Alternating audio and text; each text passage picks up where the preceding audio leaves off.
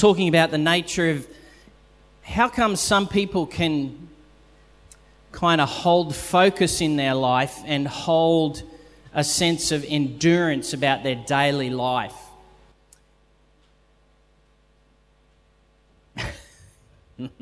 How they have endurance about their daily life. You may see this in a number of different fields. You see things like athletes. Some athletes, even though they have like what you might call short events, their training is over and over and repetitive, and it's a bit like like yesterday afternoon, Nicole and I were down on the Gold Coast, and we saw this team of they were sprinters, but they just for about 1 hour they just did this 30 or 40 metre sprint, and they would stop and they would walk back, they would wait for a minute, they would sprint, they would walk back, they would wait for a minute, and they just did this over and over and over again. And they were really concentrating on their technique with how they were holding themselves as they were running. But the whole thing is, even though they may be like 10 seconds at best down the 100 metres, the enduring reality of that is they have to go over what they do again and again and again and again and again. And they train like this constantly until they get to race day, so that race day is informed. They have this enduring reality. Some people, you find endurance in the relationship sphere of our lives. Last weekend, Dave mentioned about the nature of marriage. Marriages have an enduring reality about them. You have to do the same things over and over and over and over and over again so that a marriage can go a lifetime. Some of us are in the workplace, and we turn up for our jobs, and most people kind of like they love doing their job for a season, but then they get bored of the repetitive nature of it. But if you actually want to see a harvest of your workplace, you have to somehow endure that for something else that's yet to come. Endurance is a really interesting thing, and I want to touch on that this morning. She's obviously not here this morning, but one of our young people, she was a child here in the Vineyard, but now she's a young woman here in the Vineyard. She's just graduated high school, and if you have any opportunity or time to spend with her, she is a remarkable human being with great endurance. And if any of you know Ula, she has an amazing story of endurance with regards to her health, conquering cancer twice, navigating that as a pre-teen, as a teen, and now as a young adult, as she's coming into greater and greater health. And it was just brilliant. I think it was beautiful and brilliant that at her graduation on Friday night, at the graduation party formal, she was awarded a coveted award at her school, which was called the Spirit of the Pine Award. In other words, her person added something of incredible value to the culture of the school. And in that, it says that she has inspired students to keep going when faced with setbacks and challenge, demonstrating resilience and tenacity.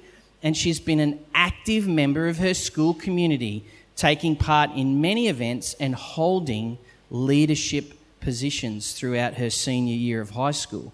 The point is, though, if you've known Ula and her story, she has had to both endure circumstance with regards to her health, but she did it in a way that was enduring, so she was able to actually go the distance and still continues to go to the distance. Now, Paul, in his letter to the Colossian church, he talks about endurance, and that's what I want to touch on this morning. What is this thing called endurance? Why is it so important? And why does Paul talk about it? Now, Colossians, we talked about it last week, just to set the scene before we read the scripture again together.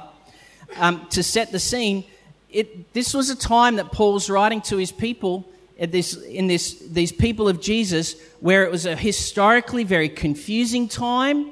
Culture was going through massive change and flux. There was a new king in the earth, or a new emperor in Rome, and then there was a new king in the earth. His name was Jesus. But it was a time when there was lots of flux, and all of the fixed points of culture had been removed and kept moving. And so it was in the midst of this that King Jesus calls a group of people to himself, and Paul writes to them. And one of the things he says to them is, guys, I'm praying for you because you're going to need this, because this walk with King Jesus thing, if you want to see your life flourish in King Jesus and the hope of the kingdom of God, if you want to see your family, your workplace, if you want to see your town or your city flourish, I'm praying for you because you're going to need it. Because what's going to be required of you is endurance.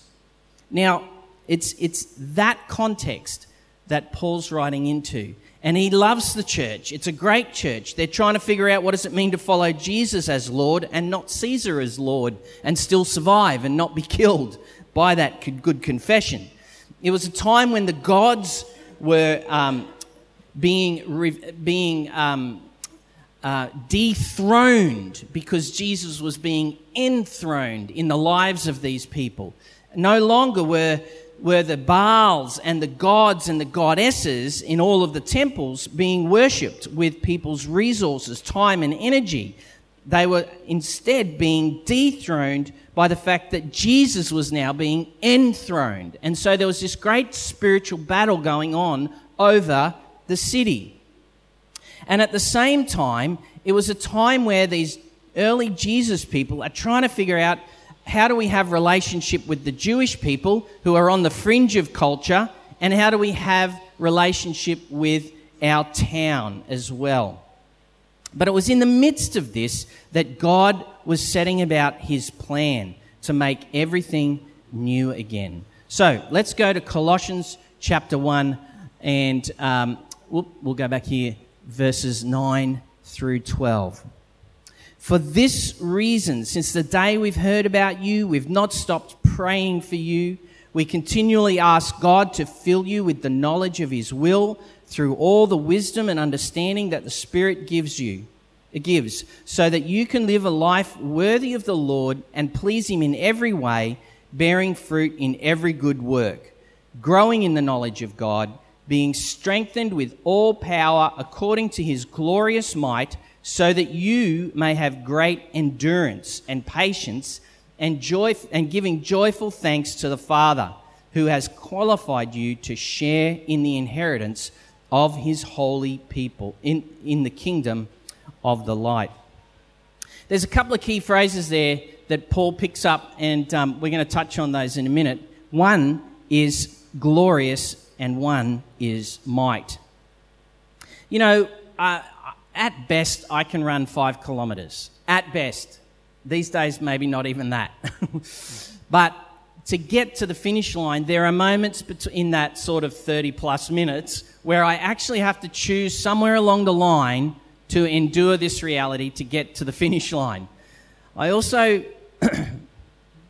pay my nephew to train me every Thursday morning at a silly hour for 45 minutes, not in running, but just in general fitness. And he trains me. And this week, on Thursday morning, he decided it would be really good if I would do these things called dips. I don't know if you've heard of dips, but you get on these bars and you dip down and then you push back up. And the whole idea is it strengthens your whole back and shoulders and your chest, and you have to dip. He says you're going to do 20 of them, and then you're going to follow it by holding these 2 20-kilo weight plates just in front of you like that for 1 minute, just 1 minute. And so I'm like, yeah, right, no trouble, let's go. So I'll do the 20 dips, punch them out, and then I stand there and he loads these 2 20-kilo plates on my arms in front of me. He says, I just want you to, don't let your arms down, just hold them flat out in front of you for 1 minute. That's all, just 1 minute. I'm like, right, hey, let's do this. And I get to about the 25-second mark, and I'm just like, oh, no, this is not good. This is not good. And I start yelling at him. And he's like, don't yell at me. Focus on doing this job. And I said, I am trying to focus. It was your great idea to put these plates on my arms. And anyway, and he tries to distract me with thinking about something else and talking about something else.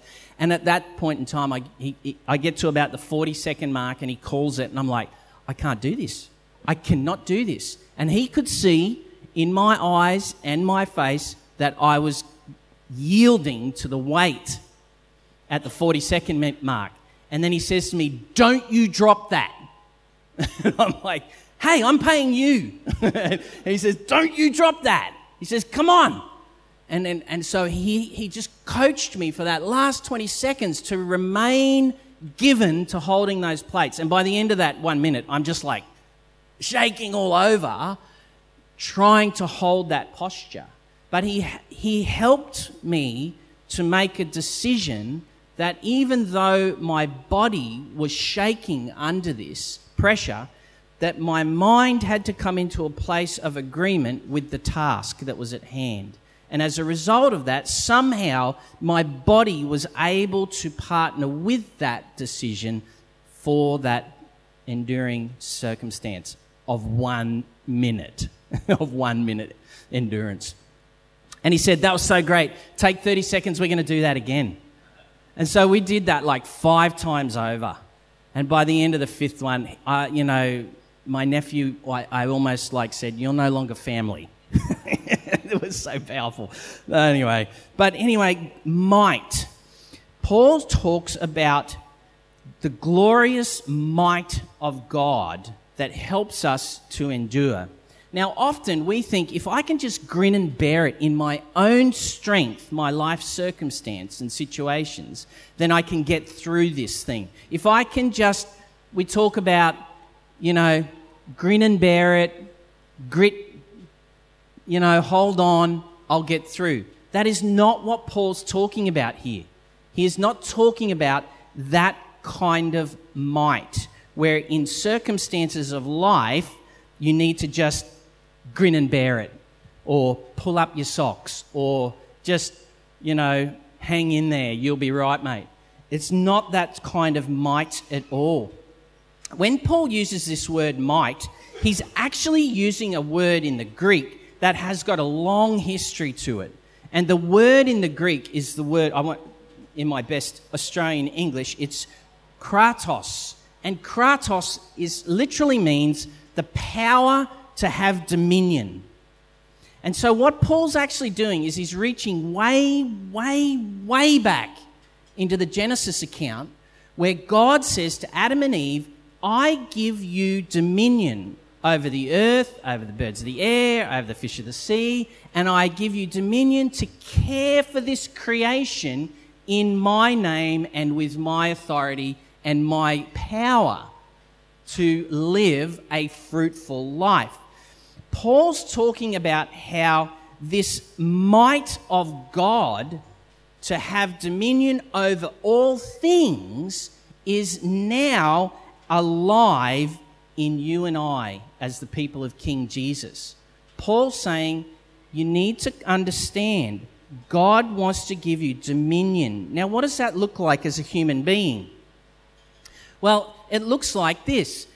Just picture Jesus in the boat, and the waves are like, he's having a snooze, and the disciples are freaking out because the waves are all built, splashing over the boat, and they're worried that the boat's going to tip over and they're all going to drown.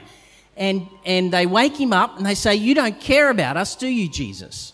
And Jesus says, what are you worried about?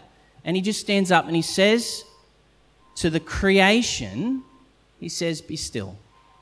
Now, I think there was a bunch of demonic infrastructure behind what was happening to the creation, but in the midst of that, Jesus said, be still, and it was still. And I think that was an interesting word that came from Craig this morning in Psalm 46. Be still and know that I am God. Now, traditionally, we hear that and we read that and we think, oh, I need to just stop overthinking things and I need to become mindful of God. No, that's not what the psalm is saying. The psalm is saying that God, when he speaks and says, be still, it's as if the warrior God himself has risen from the throne and he's telling every war, every spiritual power, everything that's chaotic in the earth, he's saying to that, be still and know that I am God and you are not. That's what it means to be still and know that he is God. It's that he has dominion and authority and glory and power over all things. And it's that same God. Paul is saying to the people of King Jesus, it's that God who lives in you. And if you would live in his glorious might, in his great authority, Jesus speaks to the creation, be still. Jesus conquers Satan in the desert, where he is tempted to give way to the works of the enemy. And he says, no, I won't give way. Jesus, in his human state, under the power of the Holy Spirit, conquers the enemy in the desert where life is testing and hard. He says, no, I won't give myself to that. Jesus also conquers Satan and death when he goes to the cross, deals with sin, breaks its power and authority, goes to the place of the dead, conquers death, rises again. Jesus has dominion now over death itself. See, death doesn't win. He has dominion over creation. He has dominion over Satan. He has dominion over death. He has dominion over the demons or the gods. Every time he'd see them, he'd say, you come out, you leave. He has dominion over the angelic realms, where he commissions his ministering spirits on behalf of the people of God.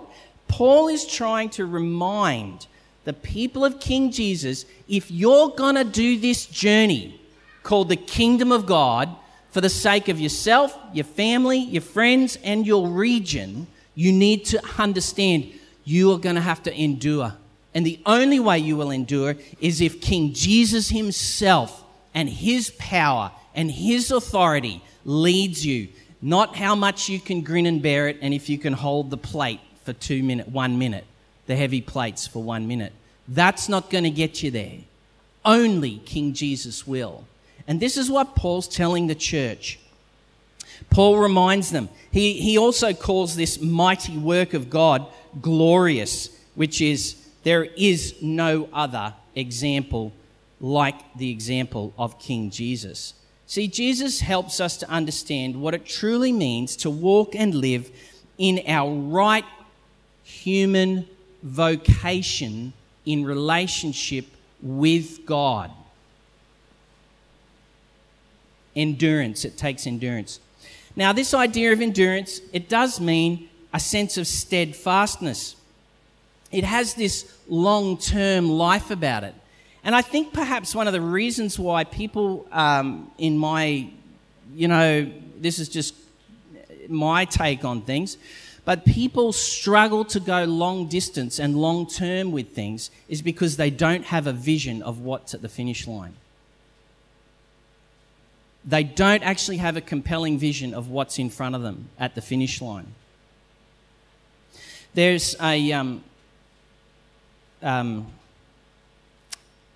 psychiatrist from during World War II, Viktor Frankl. He wrote a book called The Meaning... Man's Search for Meaning. Thanks, Tom. Thanks, Craig. Man's Search for Meaning. Viktor Frankl himself, with his pregnant wife and his parents, were in a concentration camp. His parents and his pregnant wife didn't survive. He did. But one of the things that Frankl did was he took some time to ask the question, why was it that some people under great duress, external terrible duress, why was it that some people could go the distance and some could not? And it was interesting because the ones that went the distance were not the physically fit. The ones that went the distance were not the young. The ones that went the distance were the ones who carried in their heart an unfinished story that was outside the walls of the camp, that was calling them onward. It was this compelling future reality that they held deep in their heart that helped them to go the distance. And in so being able to see what was still unfinished over the fence, it burned in their heart and called them forward. I think we are a people, as people of King Jesus, are a people who are invited to be a people who have a compelling reality of the kingdom of God. And without that compelling reality of what does it fully look like when God has his way in making everything right, in conquering all sin and death, ridding it from all things, and the whole earth and the heavens begins to get renewed, do we understand, and we understand our place in that big story, we will not go the distance either unless we have that compelling vision. I remember, listening to David teaching last weekend on the podcast during the week. He told the story of his father who spent 30-something years as a bus driver in this local town, picking children up, picking people up, safely taking them to their next destination, and along the way making sure that they were well cared for. And he did that for 30 years, and it was amazing. I did go to the funeral service. It was incredible. This place was like 900 people. It was just packed out and overflowing with people from all quarters of this region who had been touched by this bus driver man, who had a long-term vision of loving his community by doing a daily task over and over and over and over again. And the fruit of that was near 1,000 people wanting to stop and say thank you. And the fruit of that is a community that says we don't want to lose the memory of the influence of this man either. And so they've written his name over one of the bus doors. And that bus still tours our community every day with his name on it. And so as everyone sees his name, they remember the influence of this one man who loved their community, who loved his community well. That's how you turn a region over. You love it daily, consistently, honourably, but with a long-term goal of the kingdom of God is at hand. In 2003, some 16 years ago, Nicole and I, we sat down and we said, yes, Lord Jesus, to letting him take a hold of our life for this local church. And that has led us on an amazing series of stories and journey. But one of the first things that King Jesus did when we said yes in 2003 to pastoring this local church, he gave us a vision. He gave us a vision of what God is up to for our region. And that's why we are still here, loving our people, loving our region, because God has burned something so deep within us. It's not up for sale. It's not up for sale. It's not going anywhere. And every time we sit before him, he brings it before our eyes time and time and time again. In that moment, there was two things that King Jesus said to Nicole and I personally, and that has become our daily life for the last 16 years, which is stay close to me and keep up with me. That's our daily do.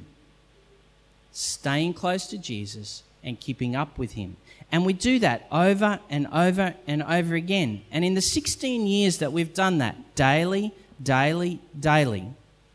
is we have seen a couple of generations grow, be empowered by the kingdom of God, and go off into the world to make their mark on the world. We've also seen, if I was to add it up, and without if I was to add it up, there would be over 100,000 people who have visited the Vineyard Mercy Centre in their moment of time of need. 100,000 people. You want to reach 100,000 people with the mercy and the kindness of God? What does it take? Daily turning up, daily saying yes, daily choosing to sacrifice for the cause of the kingdom of God. Why? Because we have a compelling vision of what is still coming towards us for our community, for our region. Every daily step we take in obedience and love for King Jesus is bringing generational transformation and change into a town. You've got to stop thinking about yourself and start thinking about the kingdom of God. You're not living in yourself. You're living in the kingdom of God. King Jesus has brought you out of yourself and into him that you might come alive and live in his kingdom and what he's up to. Every little yes, every time you say, Lord Jesus, here, take this little bit of money that I have because you've said give it. Every time you do that, you enthrone the kingdom agenda and you dethrone the kingdom of darkness. Even with your giving, with your time, every time when you think you don't have any time to give and you say, I will make time, you enthrone the kingdom of God and you dethrone the kingdom of darkness. Every time you choose to invest yourself personally in every regard that Jesus says, would you do this for me? You are making a generational impact into a region of people. I love this journey called the journey of Jesus, but it's one that requires endurance. And Paul has said it there, that endurance is this capability to live without being swerved, this idea of not, being taken off course, but this idea of having this compelling, burning vision of what the Father is up to. Now, it's interesting, when Jesus prays, you can read through John 17 in all of this, but his prayer, his final prayer goes something like this: Father, I've done everything you've asked me to do. He was living for the glory of someone else, for his Father. And that's how we go the distance, when we live for someone else. And that, namely, is Jesus. So, how do we do this thing? Well, you've got to understand, you're in this for the long game. You're in it for the long game. I know that we don't like that kind of talk culturally, but it's a long game and you're in it for a lifetime with God. Every decision you make today has implication and impact for the generations that are coming after you. And if you live with vision for yourself, for your family, for your friends, and for the kingdom, you will see over 1,000 people turn up at your funeral and give thanks to God. And give thanks to the living God. Your yes, this very moment, has massive impact for the people who are still to come. God needs your yes. He needs my yes every day. Jesus is Lord. He is the King. He's the God over all of the gods in our region, where he's inviting us to partner with him to dethrone the powers and enthrone the kingdom of God in our town. Jesus is making everything beautiful with his life, right here, right now. And it's going to take endurance. And the way to get there is if you have a vision from God himself of what he's up to. I think for many of us, we spend a lot of our life swinging our arms in the air, hoping that we might punch the target, but we have really no idea what we're up to. And I think the kingdom of darkness likes that. But when there's people who turn up with the enduring reality of a vision of Jesus and what he is doing, your every yes dethrones the kingdom of darkness and enthrones the kingdom of God in your life and around your life. This morning, God wants to give vision to you. God wants to give you a compelling vision of what God is up to so that you can partner with him to see his kingdom come. And if you're feeling like I've spent the last bunch of years of my life just swinging my arms in the air, hoping to somehow hit the target, today is the day where you don't have to do that anymore. But you can come into the mighty, glorious power of King Jesus for your life. This morning, Jesus is Lord.